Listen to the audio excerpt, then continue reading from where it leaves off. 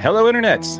Welcome to the show. Thank you for joining us. As you can see, I'm here in glorious DNA HQ. And AJ, why don't you go ahead and kick it off for us, AJ? Why don't you go ahead and tell them what brought us to this special episode today? Damian Lillard has officially requested a trade from the Portland Trailblazers. It's rumored that the Utah Jazz could be interested. Yeah, absolutely. So as reported by KSL Sports, that the Utah Jazz are among teams interested in trading for the former Weber State, current Portland Trailblazer star Damian Lillard. Sam Amick of The Athletic reported. Are the Jazz really interested in trading for Damian Lillard? My opinion is absolutely yes. If there's a top 25 player available, the Jazz are going to be making a phone call to see if that's something they can do to bring him to the organization. No, yeah, I agree. And Sam Amick of The Athletic doesn't come much more credible than that. Yeah. I mean, other than a Woj bomb, that's pretty much as legit of a source reporting something that can get. So yeah, I definitely agree with you there. I think that there's some serious smoke to this fire. I think it's a decent rumor that's worth looking into, which is hence why we're chatting right now. So what do you think it'll take for the Jazz to get him? This is what I think is what's really causing the Jazz to kind of be in the mix for this kind of thing. They do have what it takes to make this happen. And this would make a lot of Jazz fans happy. It does involve not having to trade either one of Larry Markkinen or Walker Kessler. We do have the assets to not trade either one of those. After some research, looking at a couple of options, this has kind of been the one that I've seen the most. This is what it looks like it's going to be. It's going to be Sexton, Olynyk, Ochai Agbaji, one draft pick from the current year, and 2 future first-round picks.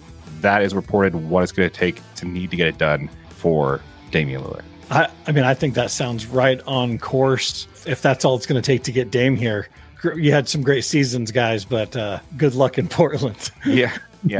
I mean, keep in mind his salary for the first year is only $45 million. Only $45 million. So I think if the Jazz were to pair those options with him, there may be some THT in there as a possible swap out for Ochai Agbaji. People forget that Ochai Agbaji is actually older than THT by a year. So, depending on which one you want to keep, which one you want to trade, that's kind of where I see it going.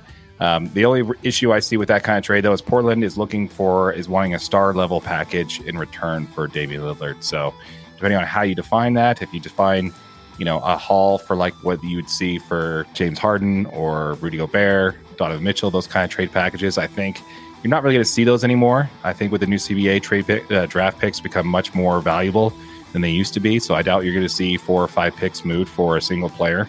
But I do think that would be enough to get Portland to make the deal there. Yeah, I mean, I think Portland would be absolutely crazy not to take that back. I think that's definitely a move that they make. The players, the draft assets.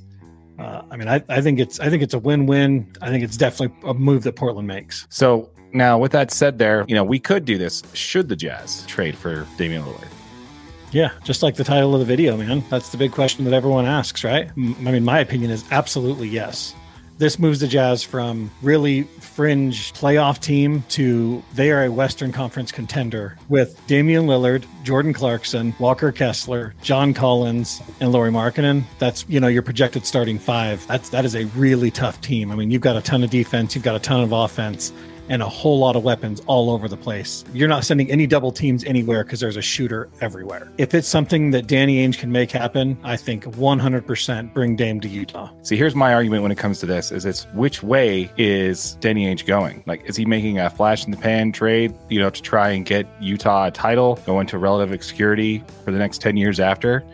Would Jazz fan take that? If you know that you can get a title in the next 2 years and then just basically barely sniff the playoffs for the next 10 years, would that be worth it to you as a Jazz fan? That's only something that everybody individually could answer. I say absolutely. You got to get that first title in and then worry about it after that. It all depends on where he's at. Is he looking for a long-term build, looking to set them up like he did with Boston, or is he looking to basically just bring a title to Utah quickly as possible? Again, that's probably something that Ryan Smith probably mentioned too. Yeah, I mean, and I think the best part about that is we have some really good assets that we can, that we wouldn't have to trade away that are great for the future of this Jazz team. Mm-hmm. As long as we don't got to move a Taylor Hendricks or a Bryce Sensabaugh, these guys, one of them may have to go. But I think we're going to be able to keep 2 of these young guys that I believe are going to be great talents in this league. They're great offensive players, and I think Will Hardy's going to do a fantastic job coaching them. The Jazz are set up as a team for the future as well. Dame just brings you that ability to be successful right now. Obviously, any Jazz fan wants to see us start winning right away. It does the timing fit. So let's break down Damian Lillard's contract, the rest of it. The first year he's making $45.6 million a year.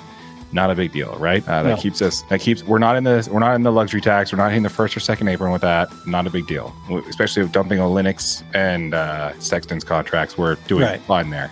Second year, he is $48.8 million. Third year, $58.5 million. And the fourth year of his contract, he is at $63.3 million. That is going to be his age 37 season when you're paying $63.3 million.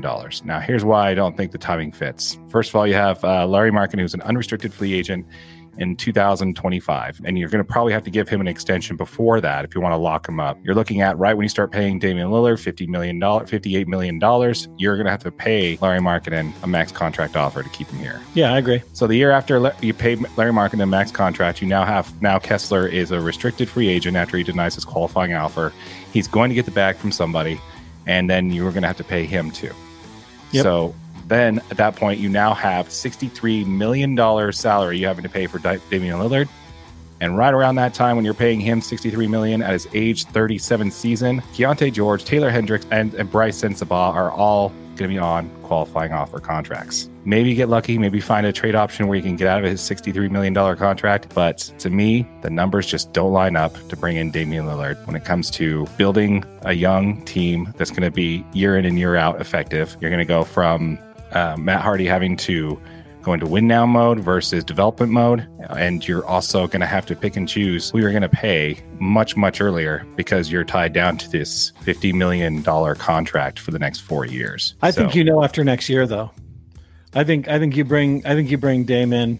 He's obviously an immediate impact type of player. You see if the team fits, you see how they mesh. The fact is if the Jazz make it, I mean, we're saying worst case scenario into the Western Conference Finals, that's a win, right? You're going to continue to pay Dame Lillard whatever it is to run it back and take another chance with the team the way they are.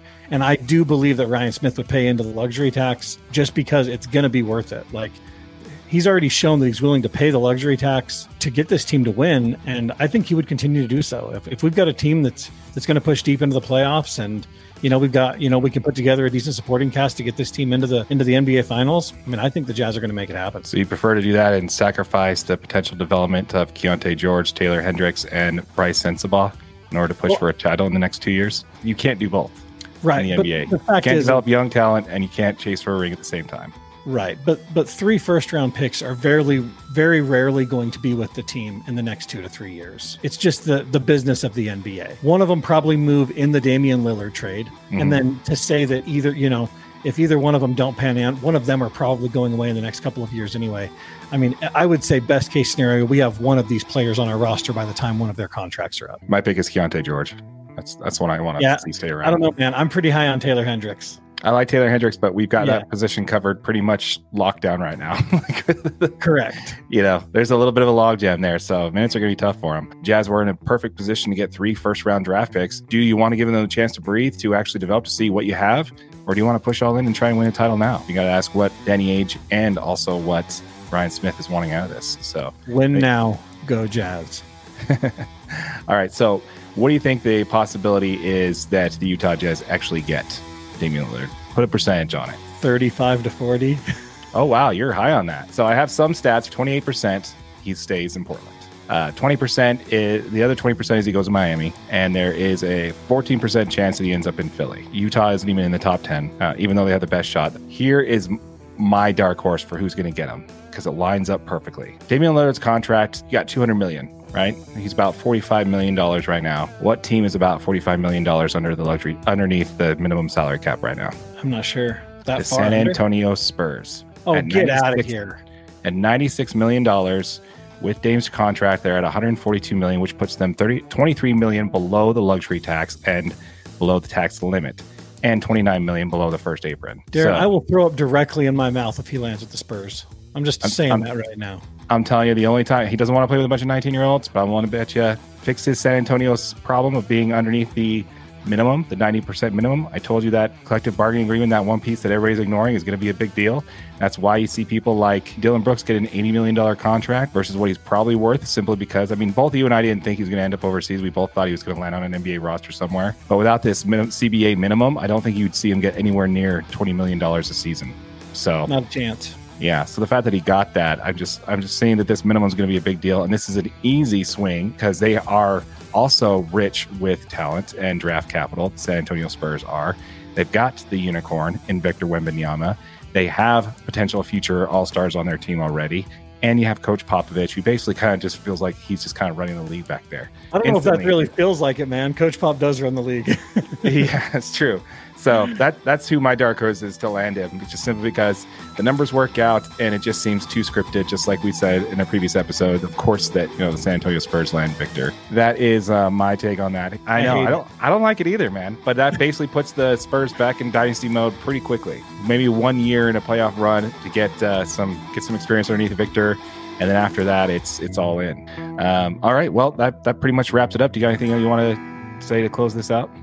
No, man. I'm excited. I hope all you Jazz fans are excited for a potential Damian Lillard trade. Yeah, we'll definitely see what happens there for sure. Once again, folks, my name is Darren. That is AJ. And this has been a special episode of the DNA Sports Recap. Till next time.